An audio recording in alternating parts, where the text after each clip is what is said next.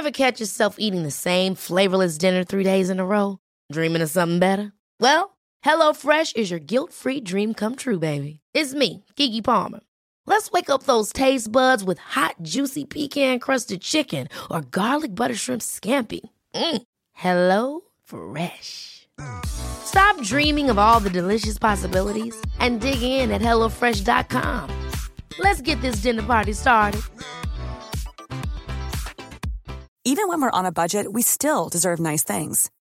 Quince is a place to scoop up stunning high-end goods for 50 to 80% less than similar brands. They have buttery soft cashmere sweaters starting at $50, luxurious Italian leather bags, and so much more. Plus, Quince only works with factories that use safe, ethical, and responsible manufacturing. Get the high-end goods you'll love without the high price tag with Quince.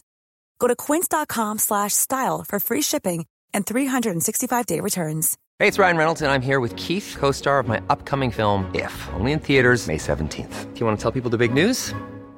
All right, I'll do it. Sign up now and you'll get unlimited for $15 a month and 6 months of Paramount Plus Essential Plan on us. MintMobile.com/switch. Upfront payment of $45 equivalent to $15 per month. Unlimited over 40 gigabytes per month. Face lower speeds. Videos at 480p. Active Mint customers by 531.24 get 6 months of Paramount Plus Essential Plan. Auto renews after 6 months. Offer ends May 31st, 2024. Separate Paramount Plus registration required. Terms and conditions apply if rated PG. Okay, listen now for the click track, everybody. And away we go. This is track 1. Take 1, yeah. 1, 2, 3, 4.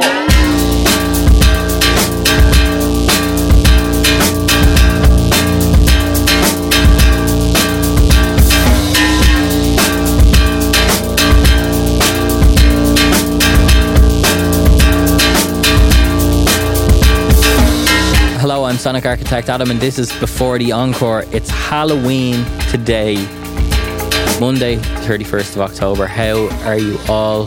Thanks for tuning back in. As always, really appreciate everybody tuning in to the Before the Encore podcast. It's a podcast, if it's your first time here, it's a podcast about the music industry as a whole, kind of outside of the lens of the artist.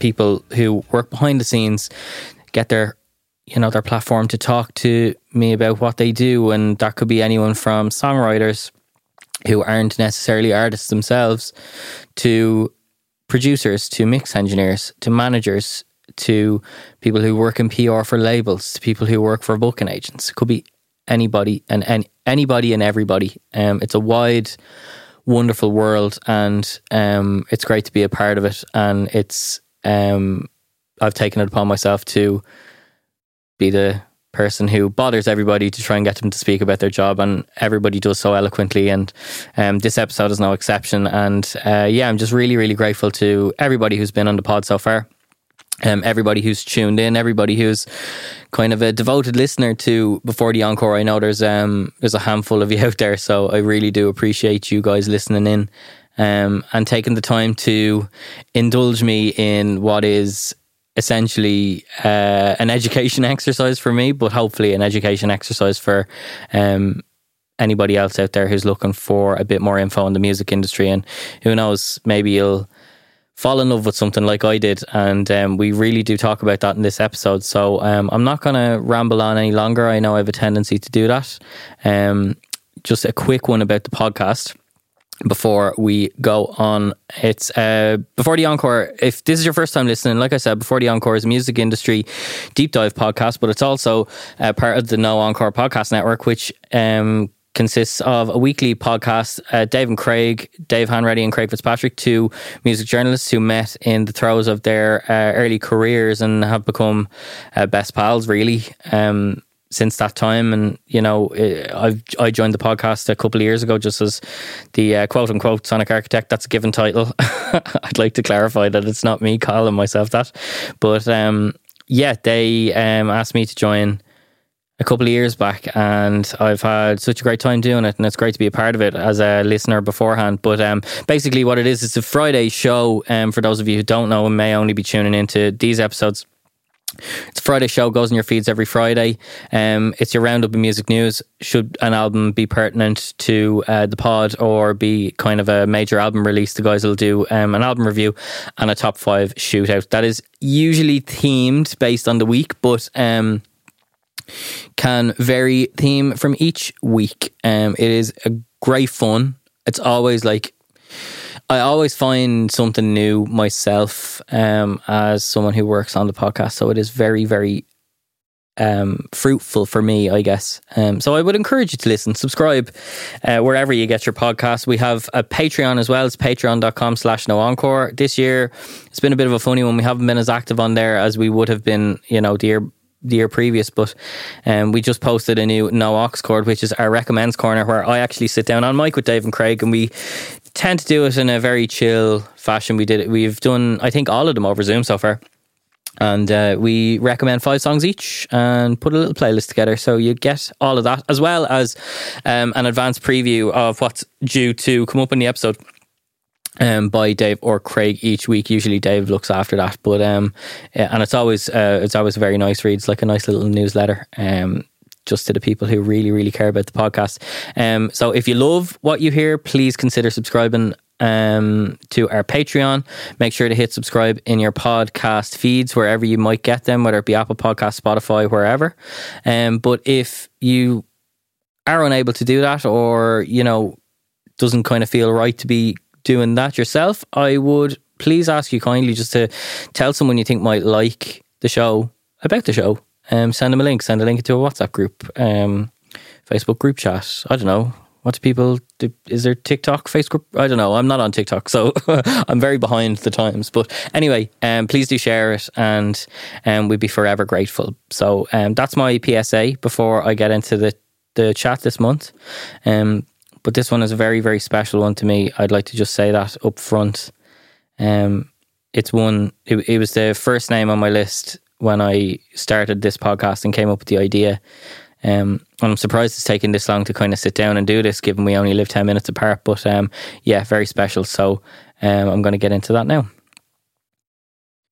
This episode of Before the Encore is with the legendary Philip McGee, music producer and mix engineer extraordinaire, who's got a client list that's just incredibly long and incredibly fruitful. He's worked on multi-platinum selling records with Codaline and The Script, the songs that really broke them into the public eye and the international eye.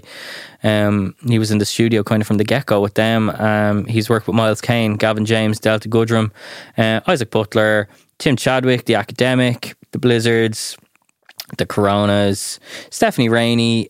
I mean, the list goes on and on and on and on. In terms of corporate work, I know he's done work for Disney as well. So he's not kind of just limited to whatever he's doing in music world and production world. And, he enjoys songwriting as well. I know he's working on some very interesting stuff right now. We spoke off mic about the stuff he was working on, and he kind of let me into his cache a little bit, so I got to hear some samples, and it's really phenomenal stuff. I've been such a fan of Phil ever since I stepped into the studio with him, and the reason, like I said at the outset, that this is an extremely special episode for me is because I feel like that in the studio with Phil is where I first realised that production and is what I want to do in my musical journey. I was in a band at the time, and it's like everything else kind of just started slowly falling away after I stepped into the studio, and it became very abundantly clear that this is the path for me.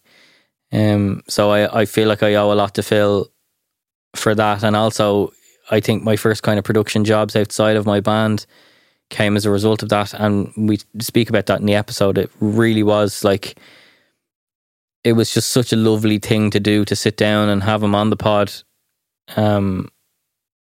He was top of the list, like I said, and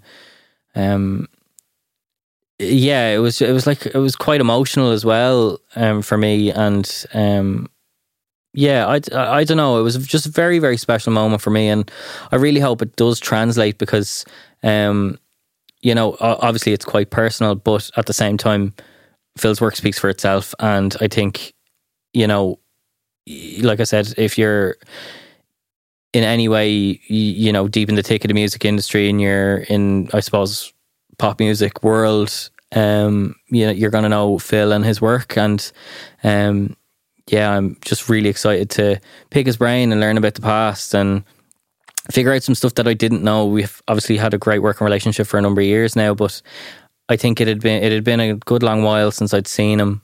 And yeah, it was nice to catch up and sit down and have a chat. So I'm not going to keep you any longer. I'm going to dive straight in. So this is Before the Encore with Philip McGee. All I want is nothing more, to hear you knocking at my door. 'Cause if I could see your face once more,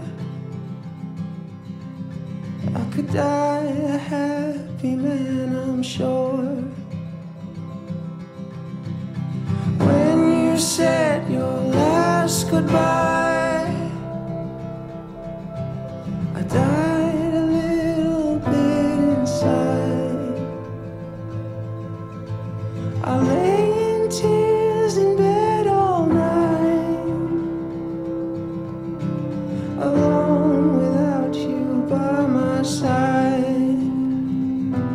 But if you loved me, why'd you leave me? Take my body, take my body.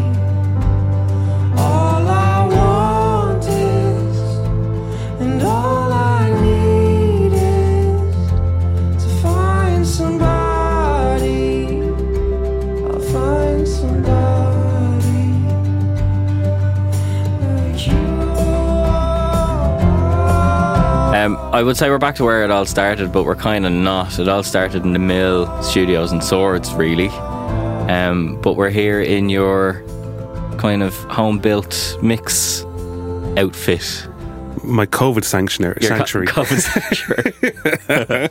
The doghouse. Phil, thanks for coming on the pod.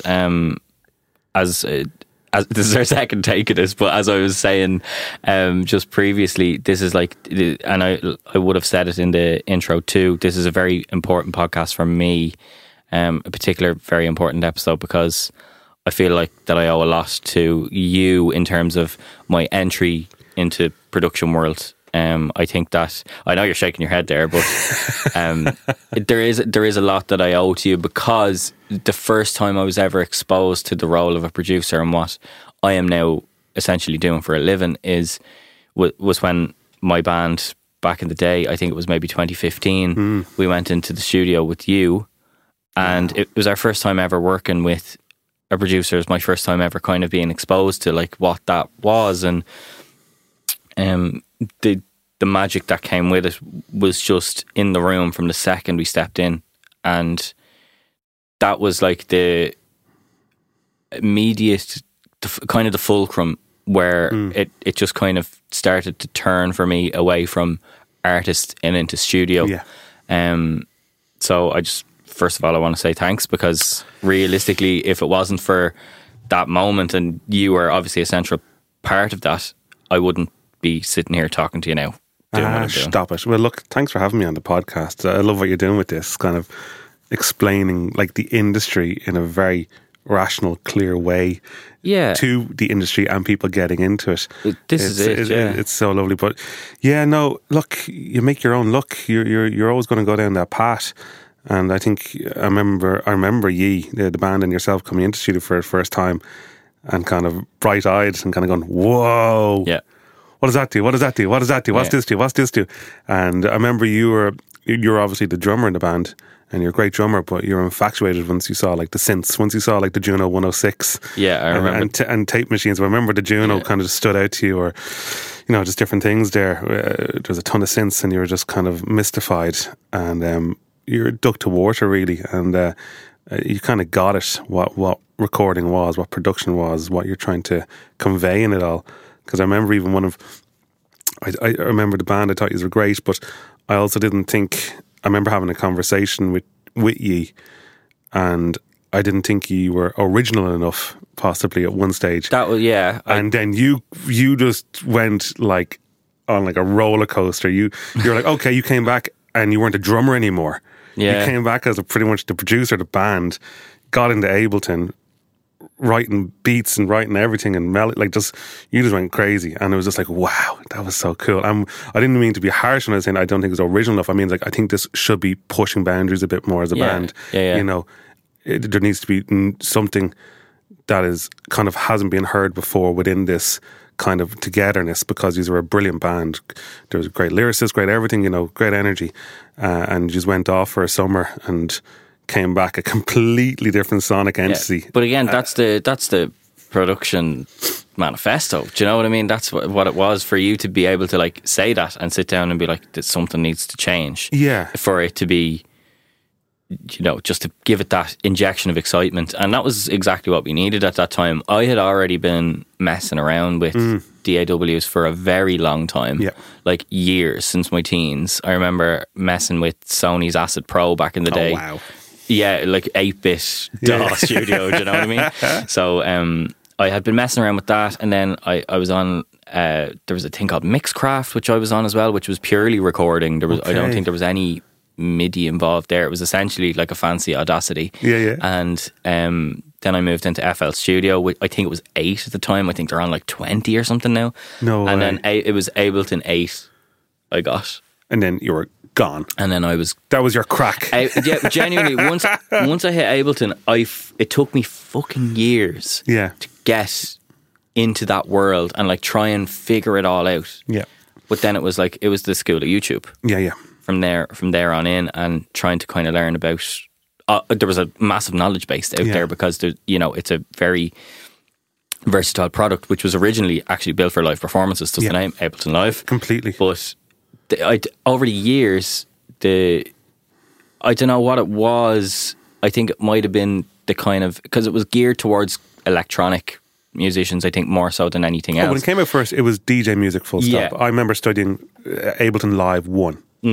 And it was just being able to a sequencer for controlling loops, and that's all it was. You're hitting the different color pods, pretty much. And you're throwing these 2-bar, 1-bar loops into sequence, and that's what it was. It was like the Akai MPC kind of in a with a better GUI. You know, that's where it first came from for me when I was using it. So it wasn't a DAW. It wasn't a DAW. You couldn't record into it. But it was wild that the people who were using it ended up figuring out ways to make it one. Completely, yeah. And like that, to me, I think maybe subconsciously, because I wasn't necessarily thinking in the philosophical way of that at the time, but I think that it because it's almost entirely user led as well, which has brought it to the behemoth that it is now, and like the tools that I have to do my job.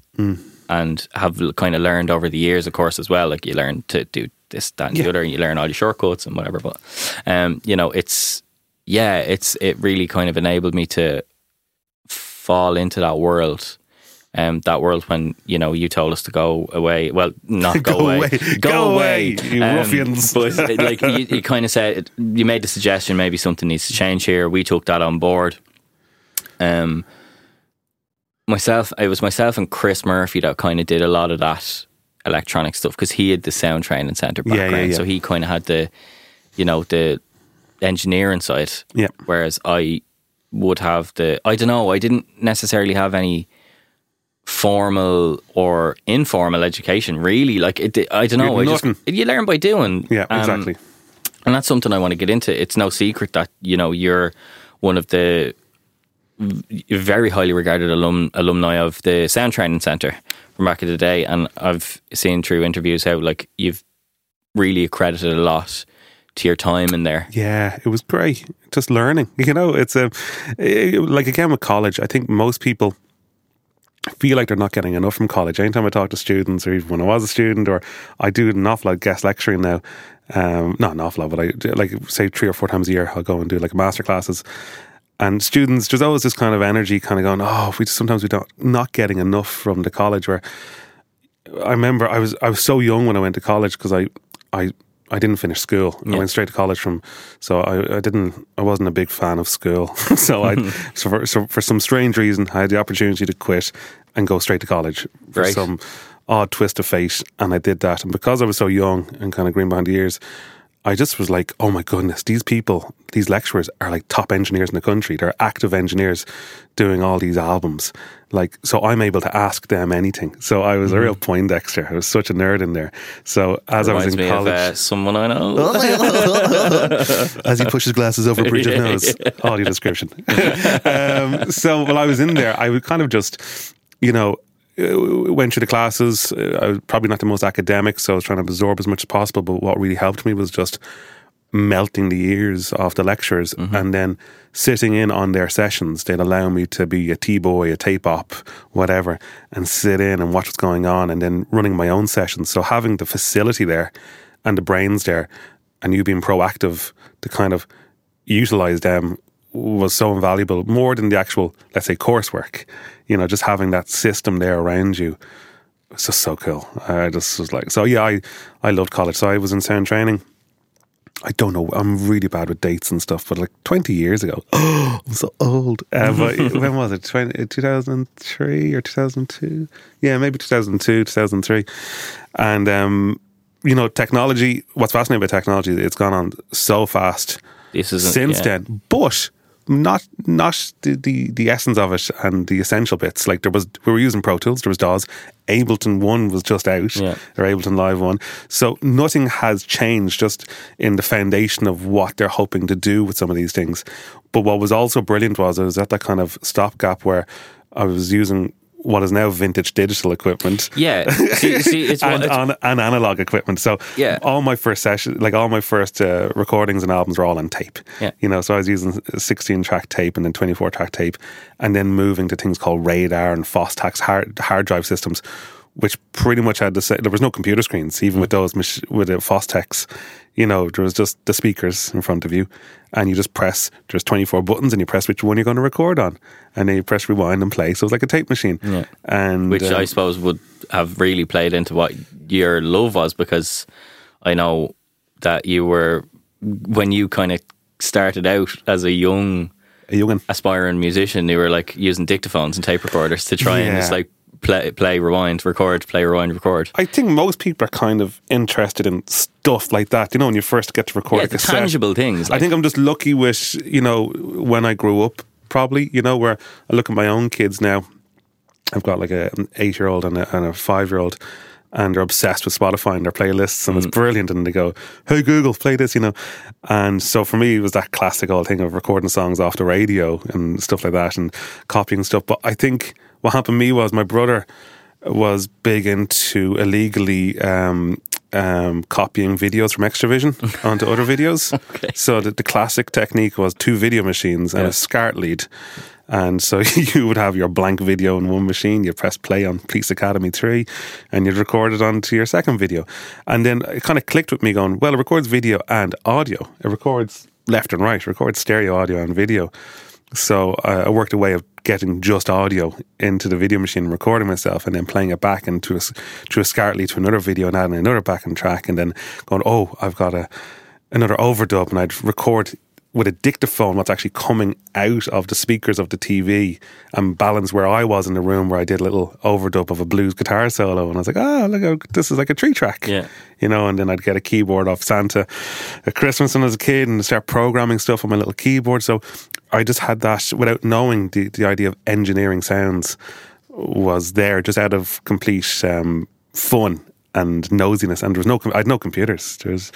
And I don't even know what software was around then, but I was just using cassettes and video machines and dictaphones, and so it gave me, I think, a really good understanding of the basic theory of recording and even room placement. Because if I was too close to the dictaphone, my guitar would be overkilling what I just did earlier. Of course, you wouldn't so hear I'd have to move back. Yeah. So it's that kind of almost like Grand Ole Opry, like 3 people around one microphone, and if the banjo player's too loud, like, back off, mate. The kind of way. So from a young age I was doing that, and I don't know, maybe I was like 11, 12 doing that like every day. So I had a good love for it. And then I loved records. When I was going to school, as I said, I hated school. So the only thing I loved about going to school was walking to school. And putting on the old Walkman. Yeah. Now, I had a Discman, right? All right, okay. And I had a bit of ABS, which is like anti-shock. Oh, so when you moved around, the CD didn't jump? Stop. Yeah, I know. Mystifying. So I had my CD player, and it was my mixtape CDs of all my songs, or listening to records, and I just loved it. So I always was fascinated with how they made albums, why they sound like that. And when I say why they sound like that kind of sense of space or room, like I'd listen. And togetherness too. But you'd kind of listen and kind of go, what kind of room are they in? Are they all playing together? What's going, like, you'd always think they're all playing together. So I'd listen to like Stax records, as in, you know, Otis Redding and Sam and Dave and Booker T and the MGs, and I'd kind of go, wow, like, that's a huge room they're in. And then years later you see a photograph of the actual studio and it's tiny. And so I just loved that whole magic thing. And really, I was a guitarist and I wanted to be Roy Gallagher, and that didn't work out. And but I became infatuated with recording stuff. So yeah, and then I had the opportunity, as I said, to go to sound engineering college, which was like, wow, cool. Your fascination with records, I think, is always a fundamental for someone who's in our world. I think you need to have like an obsession. Tell me about Tape to Tape. Oh, Tape to Tape. Shanahan. Beautiful. And the role that had. Oh, I had a huge role. So Tape to Tape, for all the listeners now, was a record store in Swords, North County Dublin, just 2 minutes north of the airport. And really selling it to the tourist board here. Oh, it's well closed down. Tape to Tape was a record store. And it was my oasis. It was my everything, kind of. So I'd go in, again, no downloads, no computers. How do you access music? You go and buy the feckin' thing. So this is how you get music. So this was my drugstore. So I'd go in there, and there was cool 2 staff members. There was the man who owned it, because it was a fully independent record store, and then a cool young dude who's working there as well. So as I said, school wasn't always my favourite thing. Hopefully my kids don't listen to this in the 8 years' time when it's back on the internet. And since make sure we're still recording. Sorry, people at home. Yeah. And so I used to go in there when I was mitching off school, basically. So I'd go into school, sign in the morning, tell Miss Kelly I'm here for the day. Yeah, I promise I will stay for the day. And turn around, walk out immediately. Yeah.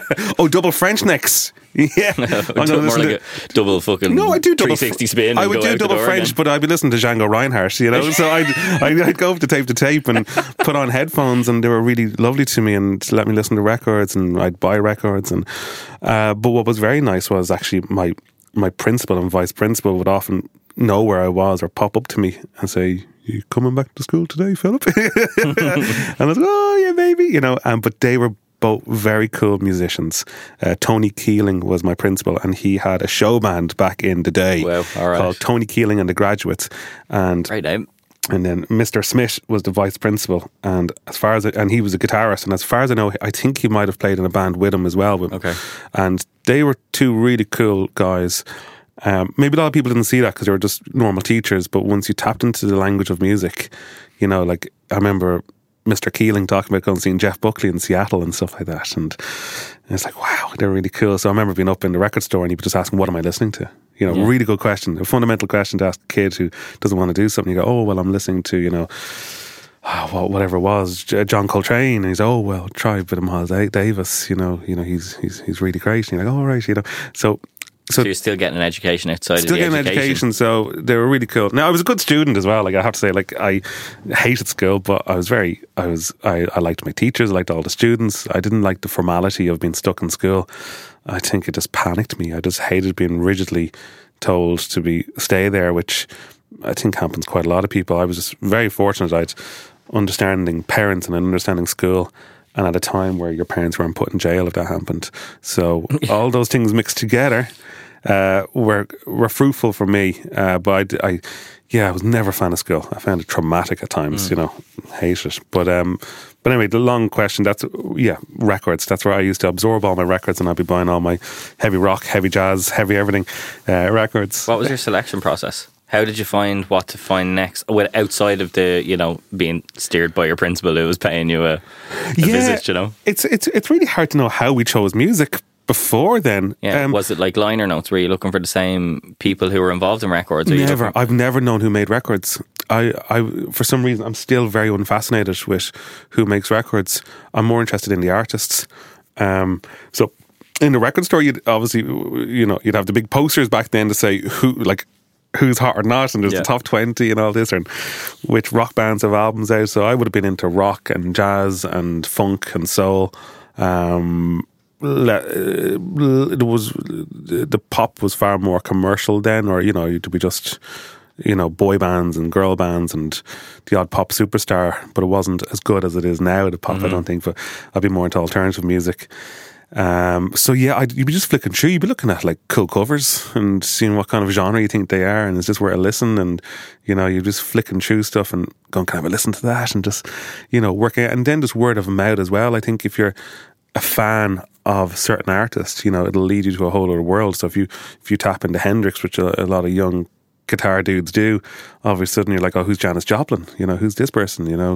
Who's Richie Havens, the guy who opened up for Woodstock, this amazing folk singer, and you kind of just go left and right and back and forward, and all of a sudden you colour in the sketch of what's going on in that scene, and you become kind of in it, and I was big into trad, big into jazz, big into rock.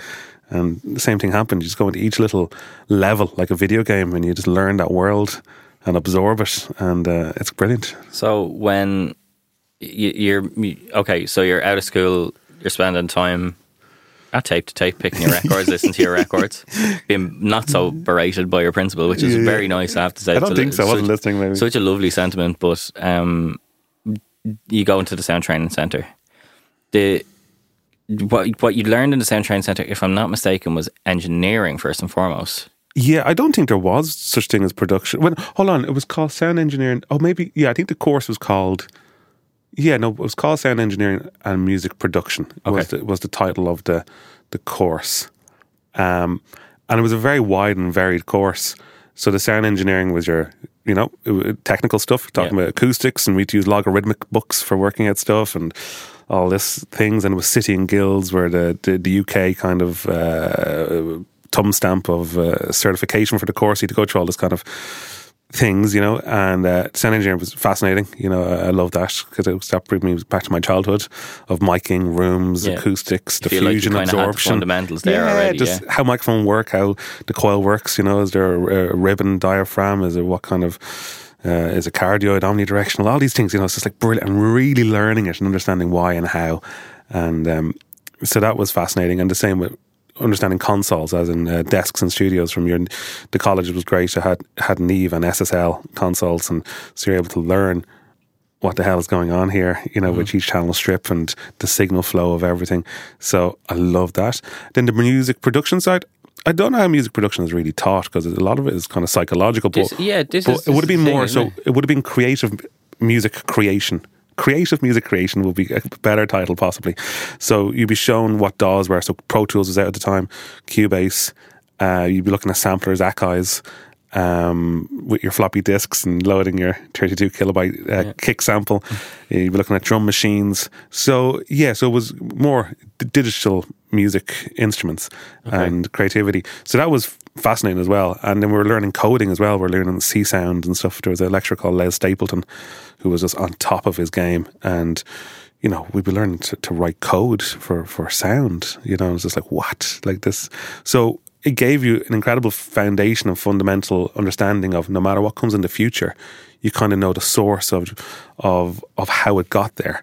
So everything, again, that word signal flow, should be able to be rationally worked out. So if someone designs a new DAW in 20 years' time, you should be able to just hop on it and use it. It's not like, hey, this is new, granddad. It's like, well, hold on. Like electrician, nothing has changed in electricity in like 150 years. So an electrician from 40 years ago, he mightn't understand this new box you have, but he understands the theory fundamentals of how it all works, and then he'll learn how to use it.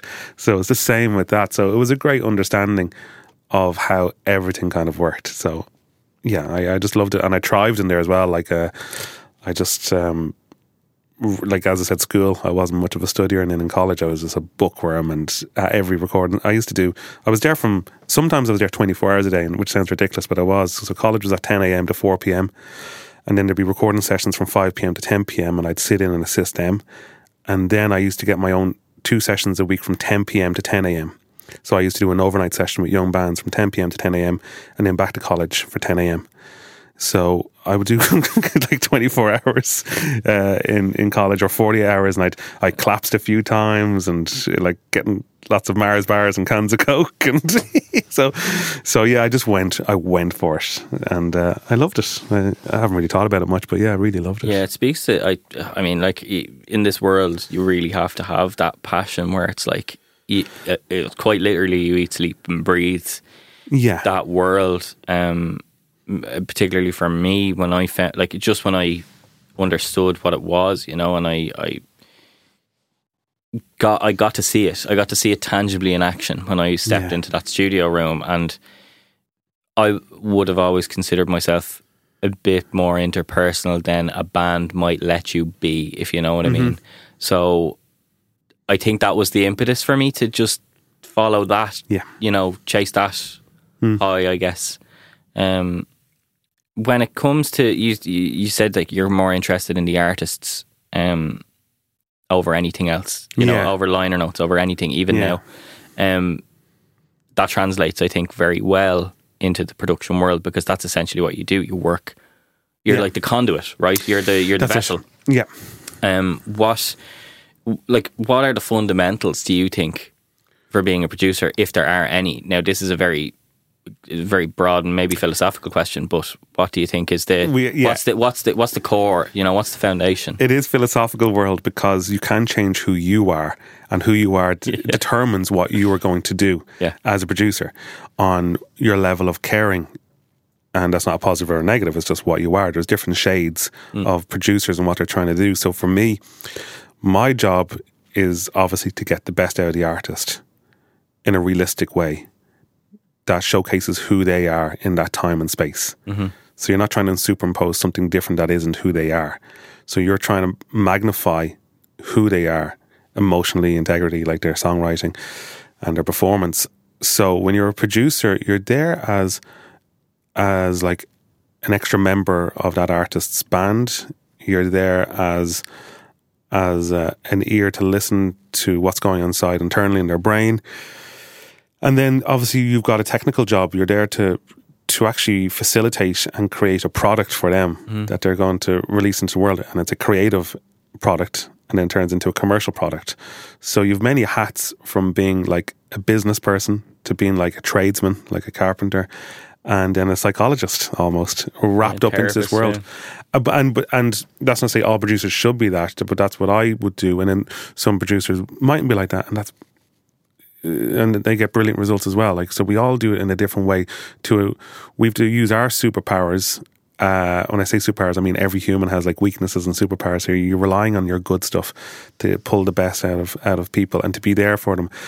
And also to allow, a big thing for me is really on the emotional level, is allow the artist to be vulnerable. So when they're in the studio, very key. They don't need to show face and be brave and strong and try and get through that day. You don't need them to get through that day. You just need them to be present of who they are. Because if you're making a record, you're really trying to... You're capturing a moment in time. You're a moment in time of who they are and what they represent and what their songs are. So it's important that the artist is allowed to be vulnerable, allowed to be themselves, and you're there to nurture that. So that means there has to be trust on every level to allow the artist to have that. And so that's a big part of the job. And then also making sure that you click together. So for me, like, I'd never just jump in and do an album with somebody who I haven't met. No, it's very, very important, yeah. Important. But then some producers do, and that's part of the risk and the challenge, and that's what makes it exciting. So that's fine. For me, it'd be too panicky where I need to, meet them up in their world. Like go to a rehearsal room or meet up in the studio, go through songs, listen to demos for months sometimes, and do a song and see how it goes. Yeah. And maybe do an EP or a second song, and then you can commit. And then a big thing for me is song selection. I think that's 50% of production. I go on about it all the time, because you can go to, best producers in the world and bring them a shite song, but it'll sound clearly shite. They'll make it shite. Yeah. But for me, like, song section is huge. So if an artist comes, and if there's any artists I've worked with listening, they'll know how painful it is. Where if they bring 3 songs, I'm like, okay, let's get another 30. This is it. And like, it's funny that you say that, because I don't know, because obviously we were only doing singles back at the time that we were working with you, and I'm just trying to like maybe put a retrospective lens on it versus where I am now. So again, we would have only been working with singles, so maybe we would have sent you like 5 demos. Well, what happened with you first was actually, I think I didn't produce you at the start. I mixed a song for you. You did. That was produced by somebody else, and then you wanted to do a song, and I think you sent me around 7 or 8 and we demos. 2, I think, right? And we did 2 songs possibly. I can't remember fully. But it was 2, I think we did. We would have filtrated it, and I would have went to rehearsal rooms with you and gone into your world. Yeah. It's always nice to go into the artist's den, which also again is kind of a maybe psychological thing to allow them to be in fully control. So they're not going into this. But they're in the space where they're comfortable being themselves, and they've like spent time, and they've poured their heart out 1,000,001 times in this space already. Yeah. So it's like, it's the familiarity is already there, where like it's very different when it's just like you said, diving in head first, and maybe that is part of the challenge. Let's meet in the Gresham Hotel for coffee and talk about your music. I'm like, oh, this is terrible. No, it's not like with me now. It's maybe slightly different. I tend to try and, again, sometimes you're right, sometimes you're not, and I think that's important to distinguish as well. You can't take on everything. I think that doesn't. I don't think you learn anything by doing that. I think that doesn't like help you develop. Sometimes maybe there might be an outlier, but I think as a whole, to be able to know when you're able to and not able to add value is key. That's essential. Like that's even before you engage with the artist. That's where you say yes or no to actually commit to working, because if you can't bring value to that project, and it's not your genre or not your thing, or even you don't like the songs, you're not going to bring a lot of love to it. So that's where I'd be really fussy, where I'm like, that's not even fussy, it's more of your own insurance policy, because it's not going to be very good music if you don't like it. It's just, I don't think, for me it couldn't be. I just don't know, because I have to do everything from scratch, and I don't really have I have no real presets or templates or anything. I kind of just go in and feel it all out, and if I don't like the feel of it, it's just, it's going to be a bit. It's going to be shite. There'll be something missing. It'd be shite. So that's day one. Yeah, that's where you go see if you click with the artist, either song wise or just who they are. Yeah. It's good to work with good, nice people, and I have to say, like 99% of all artists I've ever worked with are just very sweet and lovely. Yeah. And it's important that they feel the same. Not that they feel the same, but you want them to feel comfortable with you. Yeah, there's a give and take. Again, that's why there's that process of just doing a single here and meeting up and connecting to make sure they feel comfortable with you. Yeah. But also it's like, it's you as a producer trying to gauge the artist, right? It's not just a one-way street. There's two things happening. And you're just trying to work out everything as well, because as I was saying, the music is one thing, but then there's also the business side of it as such, that you have to be able to deliver a product. You need to make sure the budget is correct, make sure logistics, timing, when does this need to be out?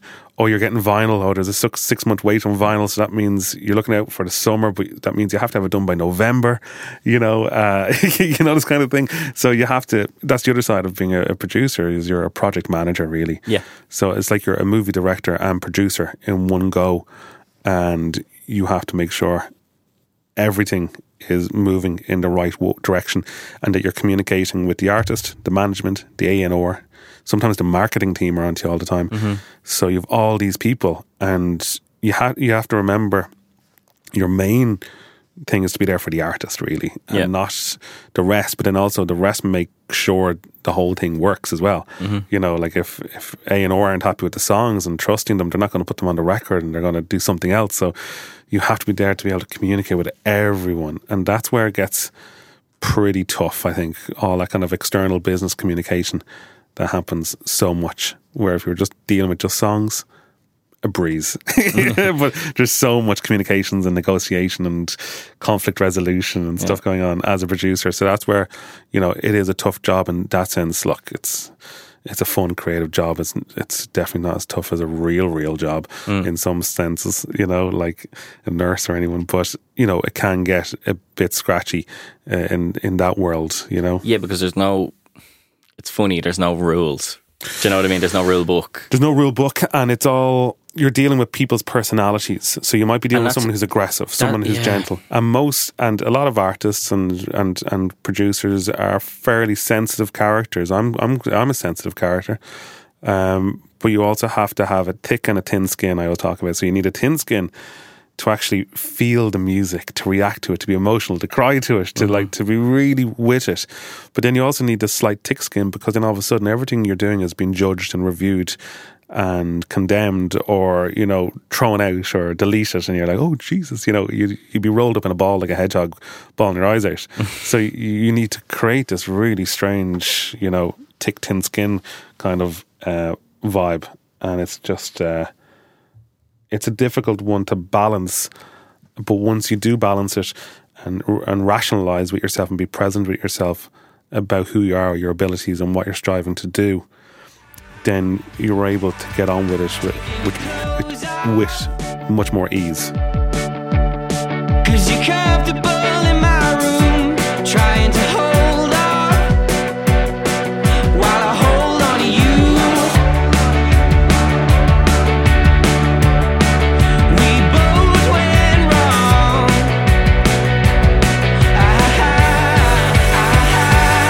Just say I want you, I want you, I want you. I know that you're different.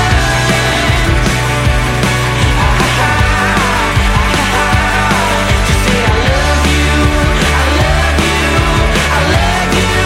I love that you're different.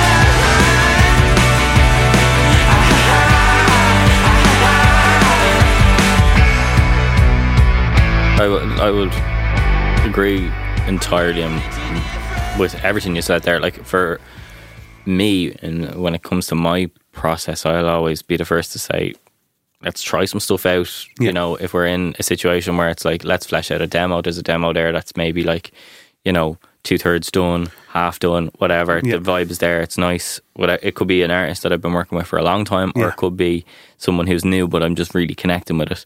And the first thing I will say, and it's always the same, I will say, let's try some stuff out. You have full control. I can only like nudge you.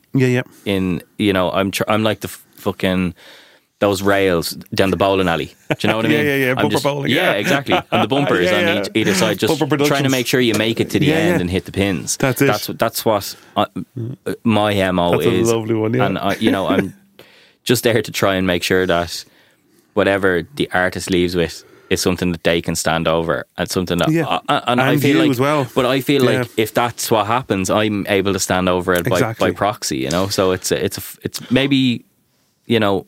Well, the artist has to give you a certain amount of trust, because at the end of the day, they have come to you for a very specific reason. Yes.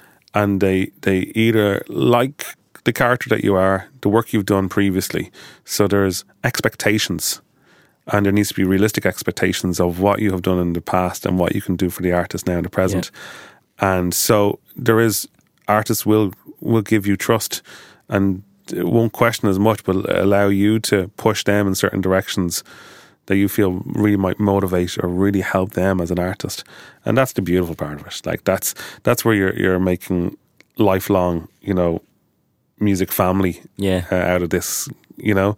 And it's you know, because it's just a mad old journey, you know. I'd say there's no rules. It's the Wild West. It really is. Yeah. So as I see kind of I don't know how you say it, but as I see like organisations or different things trying to push kind of like terms of engagement and what you should and shouldn't do, it's almost like a lot of that is just be a good person and stand up for yourself. Obviously, if there's any, you know, skullduggery going on, but it's a person-to-person interaction.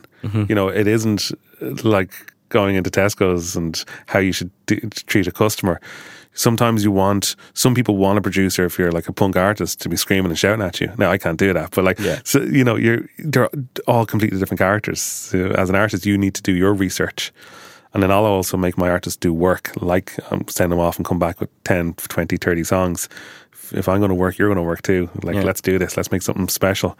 So what is a producer? God knows, but you're there to facilitate, help, aid, assist, and guide through a journey of getting music from creation to consumption. Final product, yeah. You mentioned stepping into like the artist layer and, you know, being with them and, you know, even rehearsal rooms with a band and seeing how that kind of develops. That's like, I think, traditionally pre-production, right? Yeah.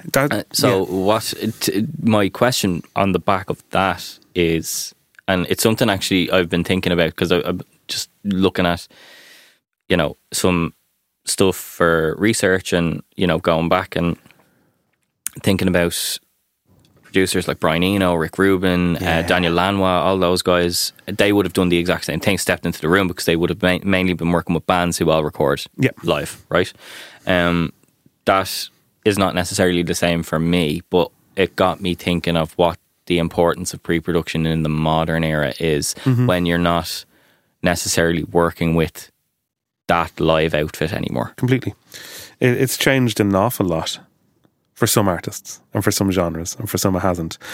At the end of the day, it's just about engagement and making sure you understand the roadmap of what's going on for how you're going to create or co-create and get this done. So as I said, a lot of times if I'm working with a band, traditional band, go into rehearsal rooms, hear the songs in their trashiest way and see why is this energy so good? What's happening when they play together live? And how do we capture this? And do we want to break this down and record it separately? Or do we want to just record it completely live? And what's the song? What's the singer actually saying? I can't hear him on the demos. Let's stand beside him in the rehearsal room. And Jesus, is that what the guitarist is actually playing? Whoa, that's amazing, you know? So pre-production is really cool. It's just like listening to their music with HD ears and then being able to treat them like garage band and go, okay, cool. See that middle eight there? Can you do that twice? But the second time around, can you sing the second verse lyrics over that middle eight? That'd be really, really cool. But like down an octave. Can we try that? So you're not even on a computer moving things around. You're actually, it's happening in real time. You're happening in a real room. And then all of a sudden the drummer will do a different fill and the bass will do this little thing. And you go, oh my goodness, that's amazing. Or I might have a guitar in the room with them and just do something really simplistic and simple to build tension. You're like, okay, we're on to something. So that's that kind of, I don't know, it's already production really in that sense, but so that's in that sense. But what happens more and more nowadays is artists will give you a shit hot demo or sometimes a shit demo, you know, and what you do with the shit demo is going, well, can you do this even more raw, just into your iPhone, just acoustic guitar and vocals or whatever, but with shit hot demos, you're like, okay, there's so much good energy in this, let's not recreate the wheel, let's absorb this, use it, and expand upon that. Add to it, yeah. And so that's already like at a pre-production level, even phone calls, FaceTime, Zooms, meeting up for coffee. It's all the starting point of creation to get where you're going to go. But your job is not to have any ego about it, to kind of go, well, look, they're really shit hot what they're doing. They're just missing a few angles here. You know, I think I can come in and really help. I don't need to assert my prowess and go from scratch and go, no, we need the drums to sound like this or the beats. So it's just being a collaborator and seeing where you can go as a team with it. So that's another form of pre-production. And then sometimes like I might be in a writing session with somebody and I like to do writing sessions without computers as much as possible. So I'll go into just the live room. I'll set up a PA, like a rehearsal room, and we'll all grab an instrument. And I'm a big fan of trashing out the whole arrangement, even if it's an electronic song or a pop song or whatever.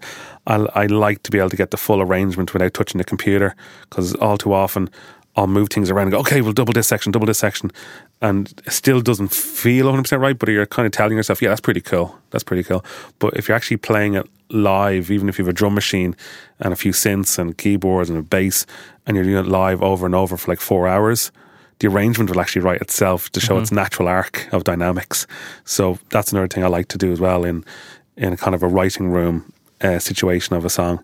And then you go into the control room, go into the next room and go, okay, let's put that down, because we all remember it. There's not even like, what do I do after the second chorus? It's burnt into your brain. Yeah. And then what you have there is a really strong structure, dynamic and song. So yeah, pre-production falls into so many ways. Or sometimes it might be just through email to start off with, because I might be on a project for a few months and go, okay, love to work with you. I love this song you sent me. It's really cool. Can you keep on sending me more? Let's have a Google Drive. and keep on sending them, because I love listening to demos. Like, I'll listen in the morning before going for a walk or whatever. I'll listen to a bag of demos, and I'll, keep on absorbing and write very crude notes. So I'll have my notepad on my computer, and I'll have the band, whatever, Flower Pot Men, and have their 40 songs. That's a made-up band name, by the way. Actually, I think that was the original name for Spinal Tap, wasn't it? Or either Status Quo or something. Anyway, and I'll have all their song titles. Sense, to be fair, yeah. I'd have all their song titles, like maybe 30 songs, and I'll just go through them all. And then I'll also say, like, oh, the middle 8 in song 8 is amazing. Verse, chorus, terrible. In my own handwriting, no one would ever see it. And then I'd check, oh, that middle 8 might sound amazing in song 2. And let's see if that works. Let's get them to redo it instead of me trying to tempo change and make it sound all weird. I'll just go, can you do that for me if you don't mind? Can you play that song but put in this middle 8 and then do that and send it back to me? Like, yeah, cool. So there'll be alternative versions of songs. So it's a filtration process. Yeah, there is a lot with of a PH. Yeah, there's a very good. I think I found my soundbite anyway for the episode. There's a lot of steps. There's a lot of kind of bits and bobs and a lot of moving parts. Especially when it comes to things like that, and you're like constantly trying to rearrange the picture to make something new. Yeah. And I think that's amazing as well. It's like taking, okay, what have we written for a chorus at the moment? Okay, that's a pre-chorus now. Let's do it. Yeah. Let's go bigger, Oh shit. So, stuff like that. It's like it's a constant. It's like problem solving, it's like you're doing a puzzle. Or problem causing. The amount of artists I've said to, like kind of going, right, yeah, that chorus sounds like a pre-chorus. Can you write a new chorus? And they're like, what? What?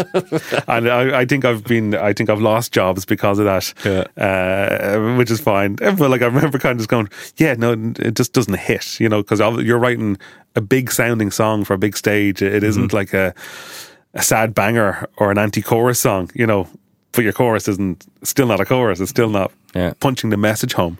It's just not connecting at all. You're 80%. It's not quite but everything else is really cool. So there's positivity there. It's really great. But I just feel like we need to modulate somewhere differently, and that's where you see with an artist if they're willing to work hard, push, or retreat. Yeah, and that's a fascinating one. And it's again 98%.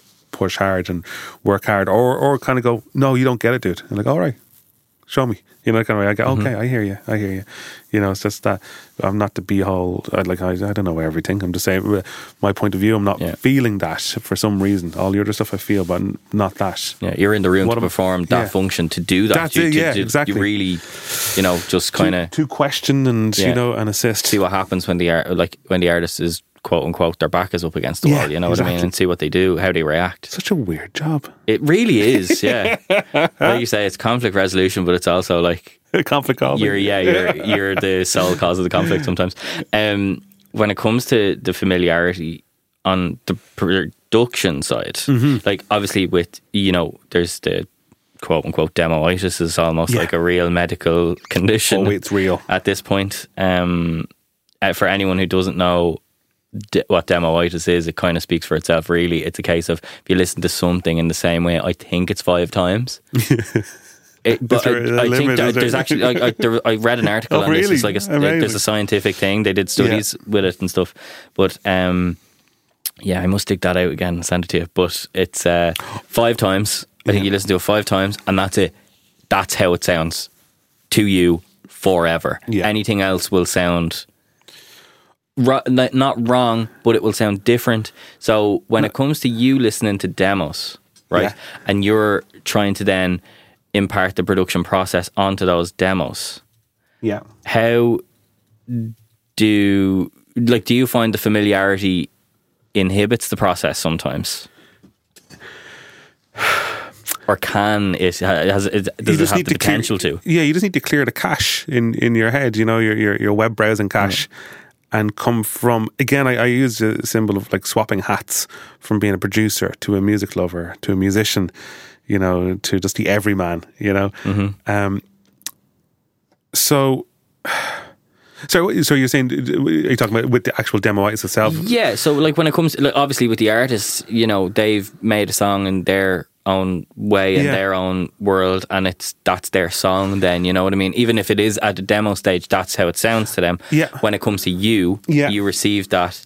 How does that work for you then in that process? Because it is hard to change hats sometimes. It's really difficult. I don't know. I think within a few milliseconds we all know if it's killing it for you, like if it's good, and who knows what that is. But you know, you put on a song, you press play, like, oh, this is good, you know, or oh yeah, it just has a potential, you know, the kind of way. So I don't know, it's just the internal algorithm that you've built over years of feeling it.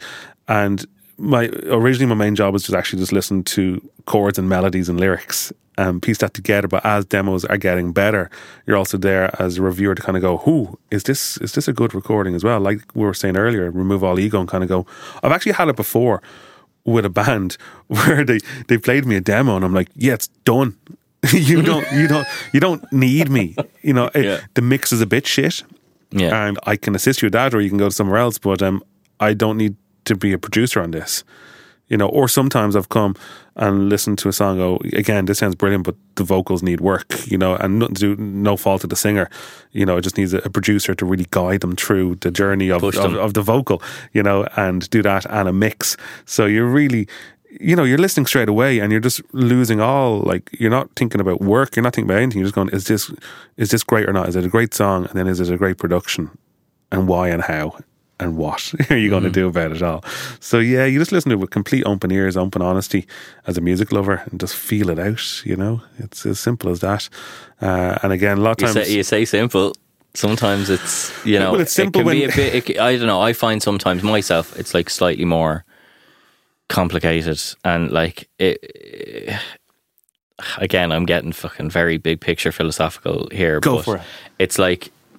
I don't know. Sometimes you might hear something and there's a moment and, you know, you're trying to see how that, like, you can kind of bring that one moment, because it might not necessarily be in the rest of the song yet. Yeah. But you know that that's the potential for it to be there. And it's just that, again, you're like doing those maths in your head, trying to figure out how to get there. So, you know, it can't be taught, really. So what it is, again, it's about your own musicality or non-musicality and your production skills, and over time of how you reach something. So again, some people will listen to a song and go, okay, production sounds great, everything sounds really good in this, but why the feck are you only doing that post-chorus, that hook, which is the main part of the song? Why is that only once? Mm-hmm. And why aren't you singing that as a melody? And why isn't that the intro? And why isn't there, you know, a variation of that over the last chorus with a counter stop and a counter melody? You know, so that's depending on who you are as an individual. So say some producers, we all have different skill sets. Some are phenomenal engineers and they become producers. Some are phenomenal musicians and they become producers. Some are phenomenal DJs and they become producers. Some of them have all those assets and put together. And you look at famous producers in time, like, again, I'm really bad at knowing who producers are, but like, say, Rick Rubin was always a childhood love of mine. He made records I loved. And as far as I know, he can't play, he can't sing. He just trusts his gut implicitly, and that's it. But what that means is he'll make a great record, but he won't be able to possibly, like, if you listen to this, Rick, don't give out to me, but like, I presume the process is slower, because he mightn't be able to say, why are you going to A minor 7? It sounds a bit jazzy. You can just go straight to an A minor, then to G, go to C, make a really stock, do this. And, you know, he might just go, that doesn't feel right in that section. And he's right. But it's trying to... It's the language. It's the language. But then also by him not giving much detail can also lead it to go somewhere very magical and special, as it does do with him. So it's not a wrong way. It's definitely not a wrong way with him. I love the man. You know, he's one of my icons that I look up to. But we all have a different way of communicating and how we communicate, just from our knowledge base, from our experience, and how we build that. And that's your algorithm that you build internally is based upon past experiences and then love of music. It's your childhood love of when you hear a record and why it excites you, and how do you inject that into new music that you're working on? Like, where does that thing blow, or where does it get really sad and emotional? How do you do that? You know, I don't think it is fully taught. You can teach, you know, software, you can teach musicality, you can teach engineering, but the rest is all fairly up to you to work out how you want all that to be perceived in songs that you're working on. I think it's like knee-jerk reaction sometimes. Yeah. You know, and it's just like, I'm hearing this and this, just try it quick, you know, and it's like, you know what I mean? You're kind of like, immediately. Sometimes it comes immediately, and that to me is just like, it's such a rush for me when I hear something that just like I immediately connect with, and it's just like, oh right, this, like you say about like the middle eighth, why aren't we doubling that, and why aren't we like doing like a layer of vocals underneath the B section, and you know, but it's also a callback to the intro. Do you know what I mean? So it's just like when it catches you like that, it really is just invaluable stuff. But you talk about the musicality side of it. This is something that I think, I don't know if I struggle with it or not. I feel like there's a bit of an imposter syndrome with me that I have myself. Because of my lack of musicality. I certainly had it more in the previous years, you know, when I kind of stepped in first and I'm like, I want to be a fucking producer. And, you know what I mean? And like, I'm going to just fucking do this, when all I could really do was play the drums, but I taught myself how to play the drums. So I had no rudiments, right? Yeah. I can't play keys. I can't play guitar. Yeah. I can't play bass. Well, I say I can't. I can play extremely... Everyone can play bass. Apologies to all the bass. I'm leaving that one in. I can't do this. I can't do this. I can obviously play bass. No, but like, no. In general, like even with keys, synths, whatever. Like, I find that I can't. Like, I find it very hard with like chords and inversions and like progressions, keys, stuff like that. But I'm quite. One thing I know I'm really good at is drums. And I'm really good at sound design. Yeah. And those two things I know I have in my back pocket, so I can make everything else work for me. Why be good at the other stuff then is my question. I said this word earlier, superpowers. And I was talking to all the new students in BIM there recently, and I was like, you know, try and be as best as possible as a person, as a producer, an engineer, musician, whatever you are, but really lean into your superpowers. Lean into what you're good at. And I'm not really a big fan of trying to enhance your weaknesses. You're just too balanced and bland. Then it's like, you know, honestly, you tip the scales, I suppose. I rarely enhance my negatives. my whole thing is trying to enhance the superpowers that I do have, which make me different. Yeah, and really push on them. You know, so I'm shockingly bad on piano as well. Like, but I actually don't practice because I know people who are really good on piano. But I'm really good on other stuff, and I'll just leave it, and I'll leave it be. And what you're talking about, your let's say, like what you see as limitations. First of all, when I'm talking about music, when I'm doing a mix, the most important thing for me is that I can groove to it and the top line melody. And you're saying kind of like, they're my only two like superpowers. I'm like, well, that's it, that's everything. That's a record, baby. Well, the rest is like hundreds and thousands. Well, when it comes to mixing as well, it's like you really like. And creation though, I know I said mixing, but you want to be able to dance and groove to it and hum along to it, and that's the top line and the rhythm. Something that you go away wanting to listen to again and again and again and again, and like that's there's. While there's no fundamentals necessarily in the world that we're in, it's a very strange and mystical and wonderful world with 1,000,001 peaks and 1,000,001 pitfalls. But like, I think the crux of it is it's something that you want. You're making music that you like to listen to. I think there's not much else you can. And you also got really hang your hat on, you know? You only have what you have, so why's the point in berating yourself about it? Yes, like, this is the thing. I would have done it at the start, and I would have been like, I need to do all of this. But I fucking don't, right? And the best part about it is it's like you talked about building like that musical family and that network of people. Yeah. It's being able to, like, and I fucking love being able to pick up the phone and say, I have this song I'm working on. Would you like to come in and play guitar on it? Would you like to come in and play keys, bass, BVs? You know what I mean? I've got those people who I know can get the thing. Do you know what I mean? Who can like realise the idea that I have. Here's the thing, Adam, and it makes a better record because the more humans' brains are interpreting what's going on the song, the better. Because it's musicianship. Yeah. So if you're the one-stop producer, you know, and if I produce a song and I did everything on it, okay, hopefully it sounds really good, hopefully I'm proud of it, but if I get some of the other cats on it playing all their parts, it's going to fuse differently, and no doubt it's going to be better, I feel. If you have a separate bass, a separate guitarist, like it's a luxury to have, and if you're able to do that luxury, I think you're making a better record, no matter what genre or what it is. So having some limitations where you're not bringing to everything is a blessing in a sense, because you're not this one-stop shop, killer piano player and you can program everything. And it's just like, but then it's just like when I get session musicians, I'll never tell them what to do in the first pass or the first few passes. Like, so if I'm hiring like a 25-year-old bassist, that fella has like 12 years of bass experience of like naturally kind of feeling off it. So you just do your thing, and then as a producer I might go, wow, see that thing you did, what you done, I want more of that, or can you simplify here and do this and do that. But you're using their innate musicology on a song. Music, that's the wrong word. Musicality, yeah, thank you. See, I didn't finish school, remember?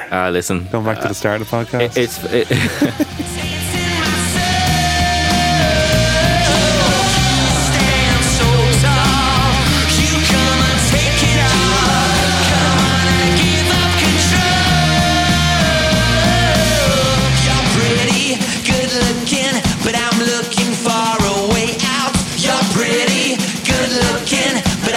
like it's just, I don't know, I think what I'd like to hammer home as well is that like there's no real restrictions of entry into this world.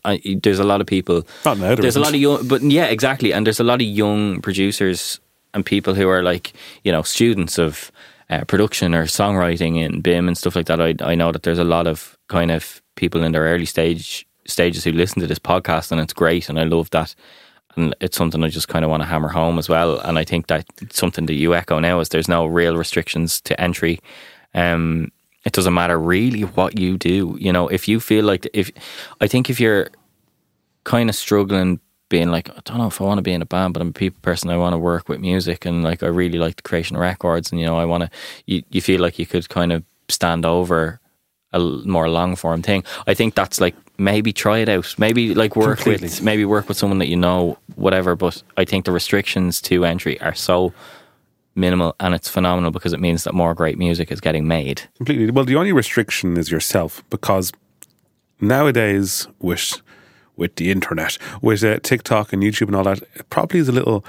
It's technically easier to get into it, but also scarier to get into it, because you're seeing Charlie Puths and everybody who are like, here's a song in 4 seconds, and you're like, that is the nicest thing I've ever heard in my life. Oh yeah, shit.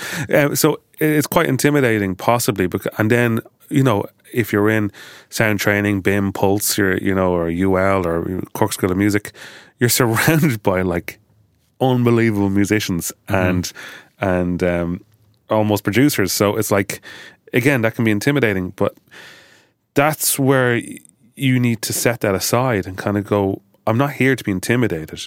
I'm here because I actually love music. I want to create music, or I want to guide other people's music. And I think I'll be okay at that. And I'm going to give this a bash. Let it be that you're a musical genius, and let it be that you're not. It makes no difference. There's so many brilliant producers out there in the world that can't play a single instrument, can't even work a desk. But what they're able to do is encourage and support musicians and get the job done. And you might have to hire people or have people around you to aid you. You might need an engineer, or you might need an arranger, depending on the style. You might have a love for gaming music, but you're not a musician. Like, what do you do? Like, what you might have to learn some fundamentals and then work with arrangers and do different things, but you have this vision for stuff, like, well, I want the music to be like this. That is a form of production, in its own way. So, you just follow your own path, your own heart.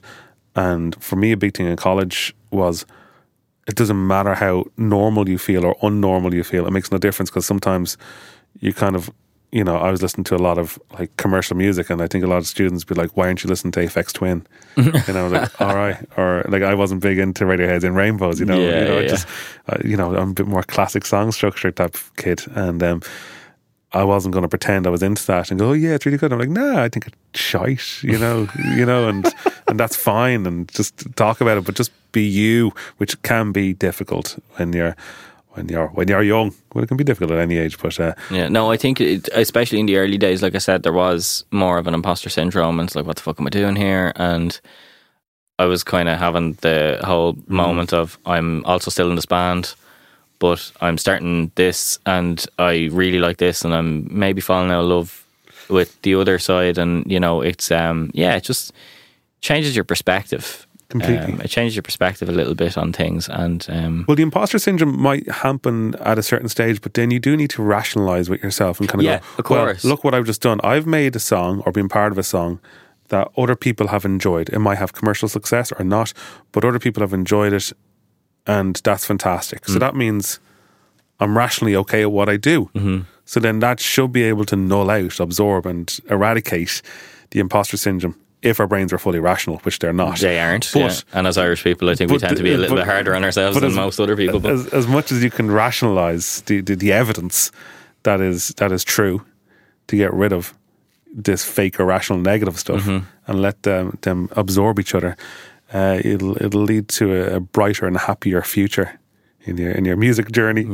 Yeah. Well, here's to hoping. That's like Dr. Phil. Oh my goodness. Dr. Phil, yeah, quite literally. I want to talk about some of the more commercially successful works that you've been involved in, because it's no secret that you've been involved in some really great records over the years, no least Kodaline's entire discography, pretty much.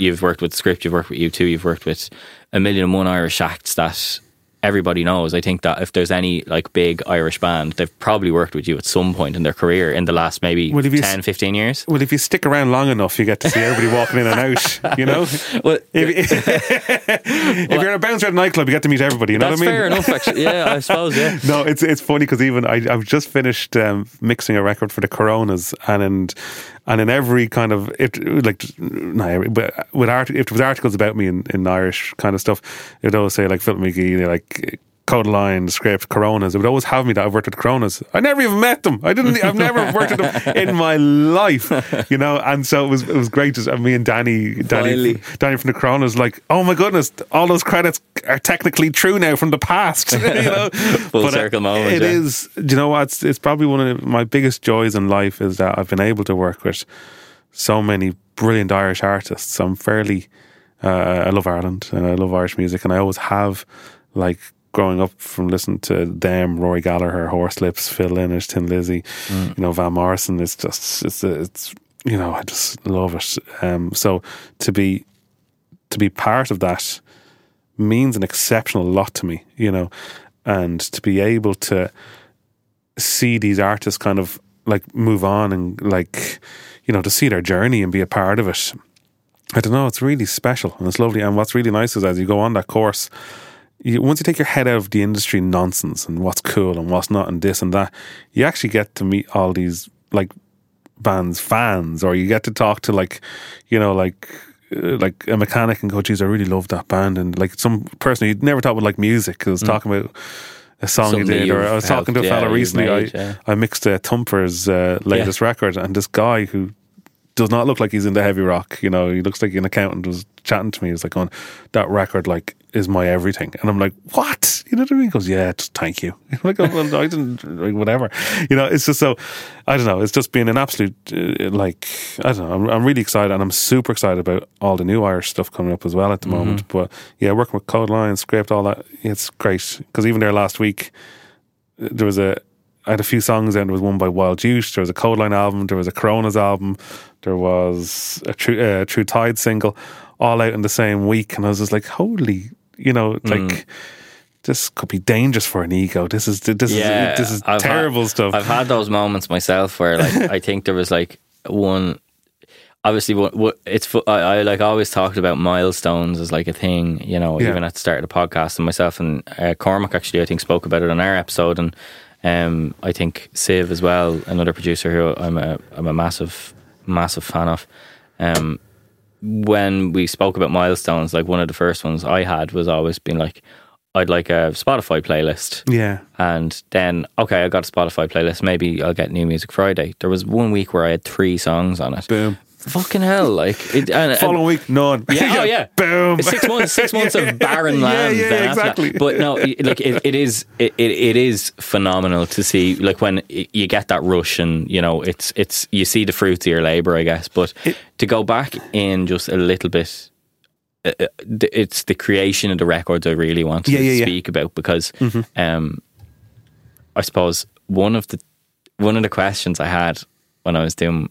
Again, I was just doing a little bit of research, and I'm like looking at all these records, and you know, with the In a Perfect World, right? Let's talk about that record, because that was a worldwide success. It was massive first album. Yeah. For Codaline. When it because I know you had a bit of a hand in like maybe co-writes and stuff on there as well. No, I didn't have co-writes on that album. No, that's them boys. I would never suggest that. Well, when you were making the record, yes, did you know? Oh yeah, completely. Like you get your spidey sense. It's happened to me a few times with certain songs, really, and artists. You kind of know this is going to be huge. Like to rewind even like a year or two before that album. That's when I was in the studio with the Script, yeah, and they were a brand new name, no gigs, no anything. And I remember being in Mark, he's the guitarist, in his shed, and they were putting down the vocals for We Cry, and like for anyone listening to it now, it's like, yeah, whatever, it's a great pop song. But then there was nothing like that. Like it was brand new. This was almost on par. I don't know if it was even before at the same time as like One Republic and stuff. So I remember just like Danny did his vocal, and I was just like, I was in shock hearing this. I was literally in shock, kind of going, what the fuck? Is this Irish? Like what? I just couldn't believe it. I was just like, this is going to be huge. I just remember going, this is just going to be a huge record, full stop. Like there's nothing I can do about it or anybody else. This is just going to be huge. And it was huge. I was just like, holy God. And then a year later I was working with Codaline. They had a previous band name for years. 21 Demands. So I remember well. So I was working with them for years, demoing every month. We did 3 or 4 songs a month until we had around 40, 50 songs or something crazy. And then we pretty much had the whole first record, demoed, before even going over to London. And again, I just knew they were going to be huge. And then we went to studio. Like I was looking at a video last week of doing drums for like All I Want. And I remember going, this song is so weird. Now it doesn't seem weird. No, it doesn't seem weird now. No, but like I know, I know what you mean. It's a folk ballad that has an aggressive amount of emotion, you know? And the drums, when I was watching Vinny playing drums on it, like it's like he's playing in like Blink 182, like as in the weight, like the heaviness he's playing with is just like, it's more Led Zepp actually. Like he was just like pounding. Yeah. Like I was just, holy Christ, like it's almost like the drums are screaming, and then Steve's vocal is like, oh Jesus, it's unreal. And so I remember recording that, kind of going, I don't know what this is, because it's not a pop song. It doesn't sound like something on BBC Radio 1 or 2 FM, but it's going to be huge. I don't know what it is. Yeah. And that was a bizarre journey, because while we were doing the album, that song got put out to go onto radio, but I remember at the time the label were saying like, they're going to only aim it at like BBC Radio 4, I think is the station, and kind of older stuff, and we're going to go to Communion Records and do some really cool little folky gigs. And then all of a sudden BBC Radio 1 started playing it loads. Someone got it in BBC Radio 1 and they all started playing it. And then a few weeks later or months later, it was on Grey's Anatomy. Big Sync, and the whole song, like I think, I could be wrong, but they played like 3 or 4 minutes of the song. Yeah, it was like a big long can't ending. Remember. Could have been, Someone died. A lot of people died. A hamster was having open heart surgery. I think it's just like a running joke where I think like just constantly people dying, like characters dying, and that's when Grey's was huge. It was enormous. So it was at its peak. There's no equivalent to it now, because that was 10 years ago. But there's no equivalent to it now. I know Love Island is a big place where music sync, but they're still not. But it's only small time. It's like you're only getting maybe 20-30 seconds. This was fairly big. Like it's hard to explain industry-wise how big that was, because that show was pretty huge. And was that an anomaly? At the time, did that feel like an anomaly? Yeah, it was bizarre. We were in a studio in Wales when that was coming on, and we're in the middle of an album, because we just needed to drop like this EP with All I Want was on it, just chosen as this kind of great song, and 2 other album tracks on this EP, and it came out and it was like, wow, this is doing what it feels like it should be doing. You know, like, I knew it was brilliant, you know, and then it went huge. Like, we're still in the studio, and even that year, I think 2013, Google did is it the Zeitgeist videos they used to do? This kind of like I forget what they called it. I think it was called Zeitgeist, and it was a wrap up of the year in this one video, and it had your man jumping out from outer space to Earth. Remember that? Red Bull. I do remember that. Yeah, that was 2013, and they used All I Want for that, like for that whole video. And it was just like, and this was like a video that was getting a couple of million views a day, and it was just like, and we're all like, you know, trying to see do we have enough money to get a KFC bucket, you know, and kind of going, what's going on here? There's a big disparity there. Yeah, it was just so just being part of like that Script album and that Codeline albums and stuff. It's just been. Yeah, it's a good buzz. Yeah. It's a good buzz, and you do know. I think you do know when things are going to pop. You know. Yeah, it's what you strive for, isn't it? Like, it's those moments that you could only ever dream of as a kid. You know, completely. And you do, like, with the production stuff, you do feel like a member of the band. You do feel like you're part of the artist. You're part of that, and I think that's another thing about production is you're really trying to help the artist with their identity and lock their identity into their music, and you can't help but feel integral to. Oh, completely. You know, there's really a part can't. of you in it somehow, somewhere, on certain projects especially as well. You know, there's different levels of emotional kind of commitment to every project. And involvement too, just depends on... And involvement, exactly, yeah. Some of them you really have to, you know, roll up the sleeves. And it always feels like you're a carpenter, you know, this is a real cheesy analogy, but you're building a boat for like 6 months in a warehouse, and then you set it off to sail. You just wave at it as it goes off. And it's the same with records, because you don't actually listen to them again with the same intent, with the same kind of bat ears trying to see what's going on. What happens is, like, 3 months later, you're getting your sausages and wedges in Centra, and you're hearing it on the internal Centra, the JC's Deli, and you just hear it on the little radio, and you're there in a queue, kind of going, and you're just like, wow, that was a great time, you know, really proud of that. Yeah. But then the important thing for me, the essential thing about music is that music isn't your life. That's a big part, because then those metrics of success and failures become inherently a part of your own life, where music should be treated as something that you love, but it isn't the be all and end all. It's something that you adore, love. It's a part of you, but there needs to be more meaning, you know, to your own outer world, to that, so you can come to it and leave it as well. Yeah. So for me, like, I've very little ambitions in music, incredibly little ambitions in music. Well, I mean, it's served you well so far, hasn't it? No, yeah, but what I mean is, but maybe it serves it well, because I don't really. Do you think it's because it's like the stakes are so low that makes it a lot easier for you to create? Possibly. I just think it's not good for your head, for any job, that your job becomes your life. Yeah. Because then it can become your identity. Like, you see musicians. I actually wanted to. That's the one word that you said there now that I really kind of wanted to focus on. Like, it's hard to not let it become your identity sometimes, because it can, but you're like thinking about it, and you're in it all the time. But it can be other people's identity, whatever. It just can't be your own. For me, it's just not healthy for it to be your identity, you know. Yeah. So I'm either, you know, I'm someone's husband, I'm someone's dad, you know, and like, if music is everything, you just, I don't know, you can get in trouble, you know, psychologically and mentally, because you will weigh up your successes, and then that means how successful you are as a person. That's not very good. No. Your successes in life should be what a good person you are, or what you do, and how you challenge yourself in that sphere. And that also leads to better music, because hopefully leads to better music, because you're psychologically and emotionally more available for the artist, you know, because, you know, your mind isn't on this kind of rubbish, you know, hamster wheel of an industry.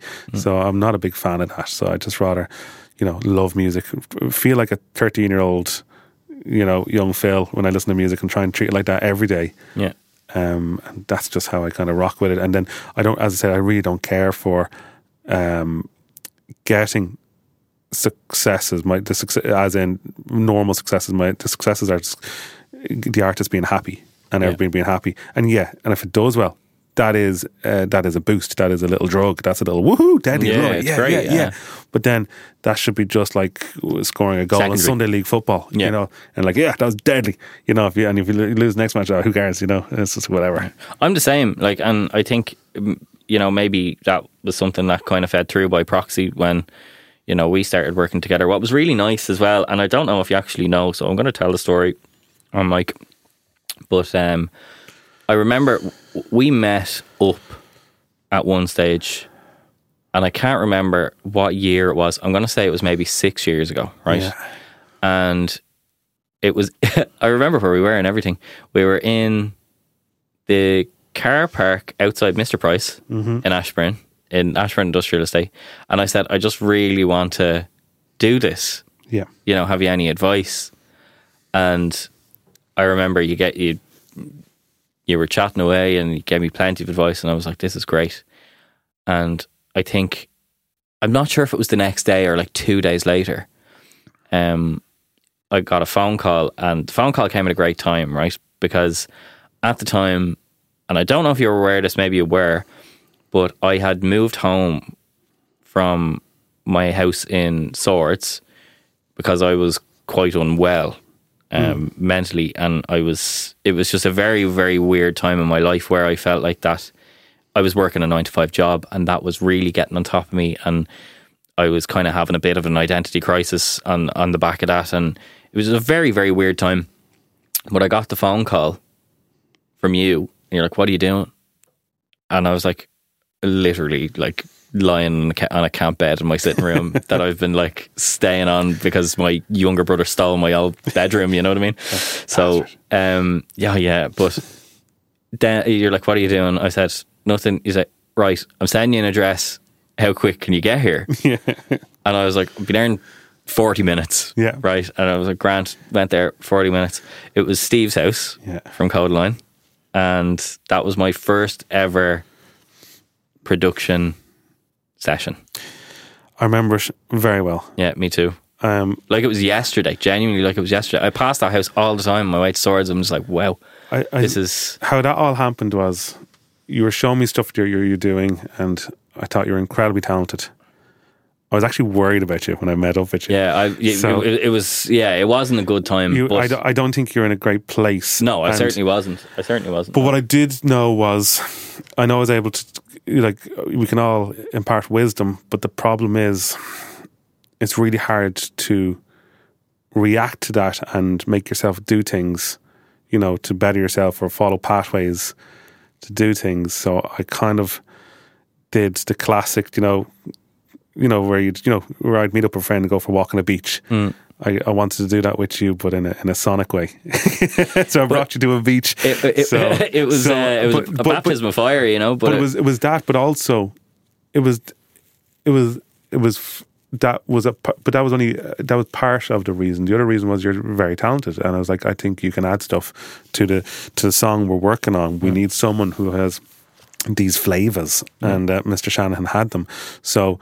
The good intent was also for kind of exposing you to like how good you are, and you can do this and walk in a room, and you did. You went in there and you were, there was a fire in your belly, and that was you were brilliant in that session. It was like the thing that, like, not to I don't want to add a whole lot of weight to it, but it certainly like was a big wake up call in the sense of, okay, this is really where I'm at now. This is really what I want to do, because that was exactly what I needed, and it kind of had to be that high stakes at the time in terms of like the level that Steve was at with Codeline and stuff at the time, and for me, kind of coming in as essentially entry level, it was just like I can see where this can be, and it was just like, right, well, maybe I know what I am now. And it's again, it was like someone who was just like really interested in music, and I loved it. But it was how great is he to work with as well? Oh, amazing! Yeah, like it was just like the most straightforward process ever. Like it was so, and he like again, it was There was no ego in the room. It didn't feel like there was any ego. Zero. No. And he was like, so for someone who has such rudimentary ideas, from the perspective of someone who, you know, doesn't really have a whole lot of theoretical knowledge or whatever, I was just programming stuff just on the fly and what I felt was right. And he was then trying to transpose it onto piano, and it was just like this real alchemy, and it was so back and forth, and like nothing ever happened with it, but like for me that something still might though, because it's a cracker of a song. for me that process was invaluable. It was absolutely invaluable to where I am now, and it like gave me that platform to say that I know, you know, I don't want to necessarily like lose my identity in this, but I know exactly what I want to aim for. Exactly. And that kind of like ties it all back in. So, you know, it's without the sum of all of its parts, like obviously, you know, I had an interest in it at the outset, but it certainly was you that were like, you kind of like just jimmied open the door a little bit for me to take a peek and see what was on the other side, you know? Wake up! Yeah, no, you look, sometimes we all need just a tiny little nudge, you know. I've had people have nudged me in different ways, like and it could be business, could be psychological, it could be like confidence building. I worked on a few Aslan albums many years ago, and those guys were so good to me, you know, in times where I was, you know, like I lost my mother, and they were just so amazing, like Joe, Billy and Alan and Christy, and like, you know, times of kind of like confidence building and kind of forming who you are, and working with other producers like Jerry McDonald, who's been an amazing producer to work with, and Steve Harris, and then you know like that's the whole thing. It's to really help everybody along, you know. It's to drag everybody along until they can climb and run at this, you know, and decide to stay or leave, you know. So I think that's just part of the great part of this industry, you know, because it is tough. It's multicolored. It's not black and white. No. And it never will be. It can't be. Because it's entirely human. And it's based on like a human experience, and there's no formula for that, you know. And again, like those that Steve session, like you just need, like, that wasn't going to fix anything as such, but it just gave you it gave you a viewpoint of what can actually be part of your future and your present, as opposed to being the previous day's present, which wasn't very good. No. You know, so, and my wife and I, we're 20 years together, but we call that like an earthquake test, where you kind of grab somebody by the shoulders almost and shake them a little bit. Like, no, I don't mean like aggressively. You're kind of shaking them, going, "Come on, you can do this." You know, it's that little pep talk, which, you know, only gives you 5 minutes of a surge before your irrational brain kicks in. But even that amount of kind of a little shake up for you that day in session, I just saw a completely different human. I was just like, and it definitely like I said, it set me on the twisted path, the excursion of a lifetime, you know. And here I am now. I'm like, this is literally what I'm doing for a living now. And like, obviously, there's many different facets to it. And I think in this world, you do have to sometimes diversify your portfolio a little bit in terms of like what you can bring to the table. So now I'm producing, mixing, engineering. I do this podcast, and that's like one of the reasons. Like, I think maybe subconsciously as well, it was like one of the reasons why I wanted to do this podcast. It's mainly because I want to like give the information back, because you know, because I had you, do you know what I mean? And that was great for me, because I had you to, as a sounding board even, just and like as a contact to be like, well, I can, if I'm looking for info on what, you know, this is where I can go. But I want to kind of just give that back and kind of pay that forward. Exactly. It's a beautiful thing, because it is a quagmire. It's quite a tough industry to know what is going on. And even sometimes you'll talk to people who are in the industry 20, 30 years and ask them fundamental questions. They still mightn't even know the answer. You know, there's, you know, some of it is quite complex, and some of it is stupidly simple. That's like just in front of our nose, you know. And it's trying to put all that together in a way that you understand is difficult. But that's why stuff like this is quite essential. And education, and not be gatekeepers, not be holding back stuff. Which is a lot of bullshit. No, like this is the whole thing. Like, you know, nobody learns and develops, and then like it's just going to lead to more good music and, you know, a bit more knowledge. Maybe someone might figure out what they want to do with the rest of their life. I mean, that's massively sweeping, and I don't mean that as in like I am going to be the oracle that tells you how to, you know, completely, or gives you the information. But like, maybe it might happen. and that's great. But look, it's just part of a journey. People come in and come out, and even if you leave the industry, that's a success in itself, because a lot of people stay in the industry to a demise of themselves. So like I saw somebody very recently just shut down their studio because it's been just very tough with pandemic and so on. Yeah. And part of me was like going, God, he's so clever, fair play. Like, this person has got his shit together, because he isn't going to, like, you know, kill himself by dragging it through, and it'll lead to something different and loop back or whatever. It's just, he's responding to what's going on, because it's so tough, you know, the kind of way. Yeah, no, it is. But it's a wonderful world, and we're very happy to be a part of it. From doom to good. Well, it is though. You know, there's a lot of there is, like, yeah. Don't get me wrong. There's some dark parts of it, but like, as a whole, I think we're all very happy to be here. It's a tough industry, but it's a beautiful source that we're dealing with. We're dealing with music and people, and I absolutely love it. I adore people, and I think that's why, like, even as a producer, as I say, I'm not a brilliant musician. I'm not a brilliant disc, but I have a huge amount of respect for humans and people and what they want to say, and get that amplified. So if I wasn't doing this, I'd probably be doing psychology or talking to people, or working on the Coca-Cola hotline. Do you know the free phone number you used to ring when you were in school on the back of Coke bottles? I don't. Do you want to tell me about it? You just ring 1800 whatever Coca-Cola, and it's like a customer service thing.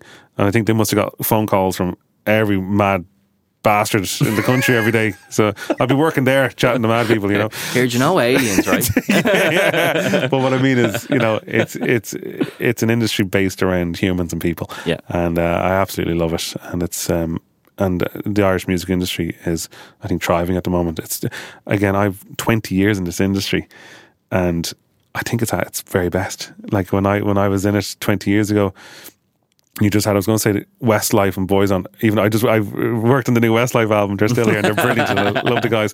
But there was only a few Irish, like there was one or two Irish pop artists, and then there was a few indie artists, and the indie artists weren't getting out of the country.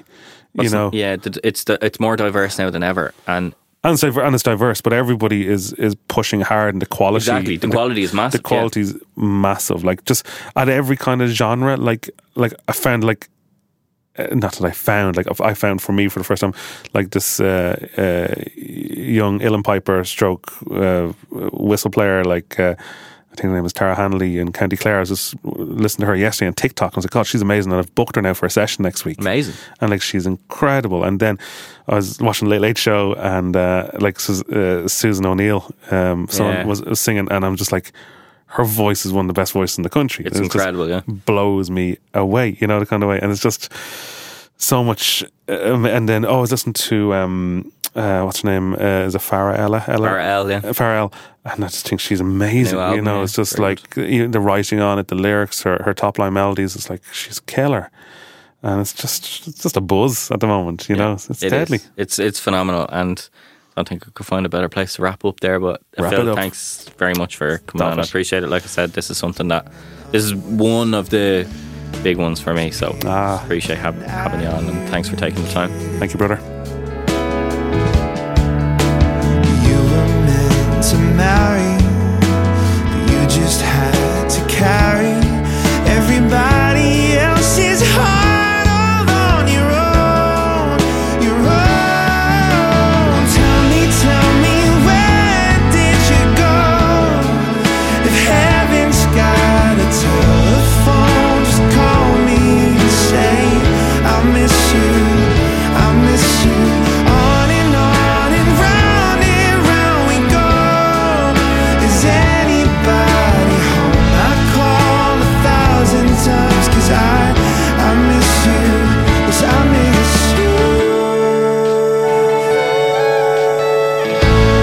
Thanks so much to Philip for coming on the pod. It was very, very special to me, like I said, and I just want to hammer home the fact that I really wouldn't be here without him. I know he kind of was shaking his head at that, saying, you know, this, that or the other, but genuinely, like, that was the impetus for me to take a left turn, and I did, and it's been a wild journey. I feel kind of emotional even talking about it. I know it's a bit I don't want to be too cliche, but it you know, it really meant a lot for Phil to sit down with me and just, you know, indulge me in, like I said, what is my essential education exercise. But yeah, it was nice to revisit some of those memories, even though there were some that weren't so great, but at the same time, they led to a wonderful, wonderful life thereafter for me, and I'll be eternally grateful to Phil. I will. That's just the fact. And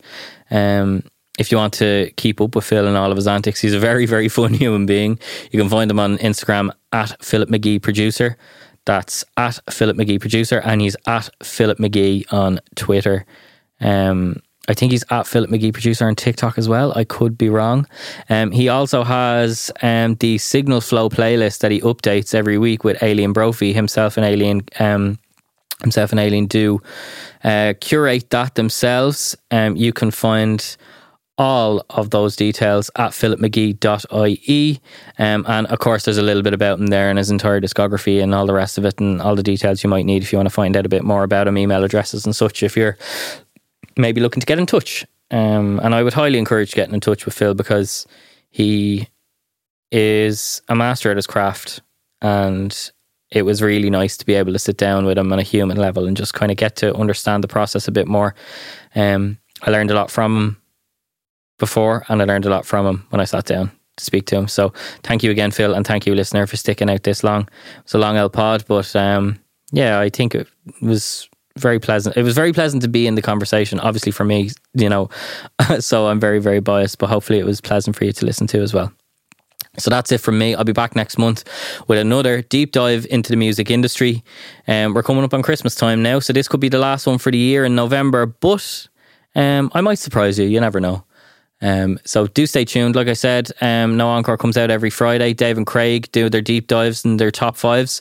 And it's phenomenally enjoyable. Like, even still, I enjoy listening to it. I kind of get a bit of a kick because, I am a listener of the podcast first and foremost. So I feel like I'm maybe the one person who gets to listen to the podcast a day early or 2 days early or whatever every time. And yeah, we always have the odd guest on. Obviously, Neil Dexter was on last Friday's episode. That was great. Thanks, Neil, for coming into the studio. It was really nice to finally meet you in person. And, I've felt like we've kind of crossed paths a handful of times. But yeah, really nice to meet him properly. And speaking of which, Neil Dexter's album, I'll Be Ready, came out there 2 weeks ago. So do go and get a vinyl if you can. Support the man. The album is great. Produced by friend of the show, David Tapley, as well. Yeah, just all in all a great time. But yeah, like I said, tune in for next month. Hit subscribe on your podcast feed to make sure you get everything in your feed the day it comes out. No Encore comes out every Friday. Before the Encore is the last Monday of every month. And we are on Patreon, patreon.com/No Encore. Please do show some love if you think we're worth it. And if not, we would ask just that you tell a friend about the show, and we do appreciate you listening. So thank you so much. I've been Sonic Architect Adam. There will be no Encore, but I'll be back next month.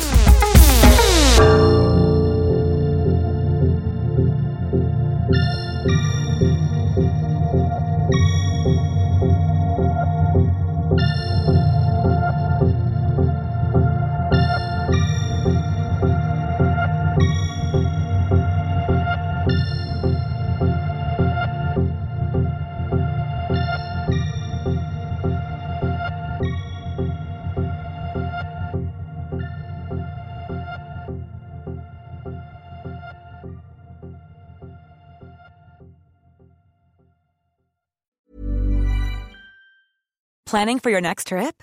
Elevate your travel style with Quince. Quince has all the jet-setting essentials you'll want for your next getaway, like European linen, premium luggage options, buttery soft Italian leather bags, and so much more. And is all priced at 50 to 80% less than similar brands. Plus, Quince only works with factories that use safe and ethical manufacturing practices.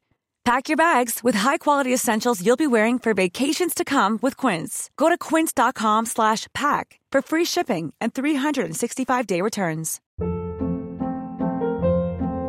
Hold up. What was that? Boring. No flavor. That was as bad as those leftovers you ate all week. Keke Palmer here. And it's time to say hello to something fresh and guilt-free. Hello Fresh. Jazz up dinner with pecan-crusted chicken or garlic butter shrimp scampi. Now that's music to my mouth. Hello Fresh. Let's get this dinner party started. Discover all the delicious possibilities at hellofresh.com. Hey, it's Paige DeSorbo from Giggly Squad. High quality fashion without the price tag. Say hello to Quince. I'm snagging high-end essentials like cozy cashmere sweaters, sleek leather jackets, fine jewelry, and so much more. With Quince being 50 to 80% less than similar brands. And they partner with factories that prioritize safe, ethical, and responsible manufacturing. I love that. Luxury quality within reach. Go to quince.com/style to get free shipping and 365-day returns on your next order.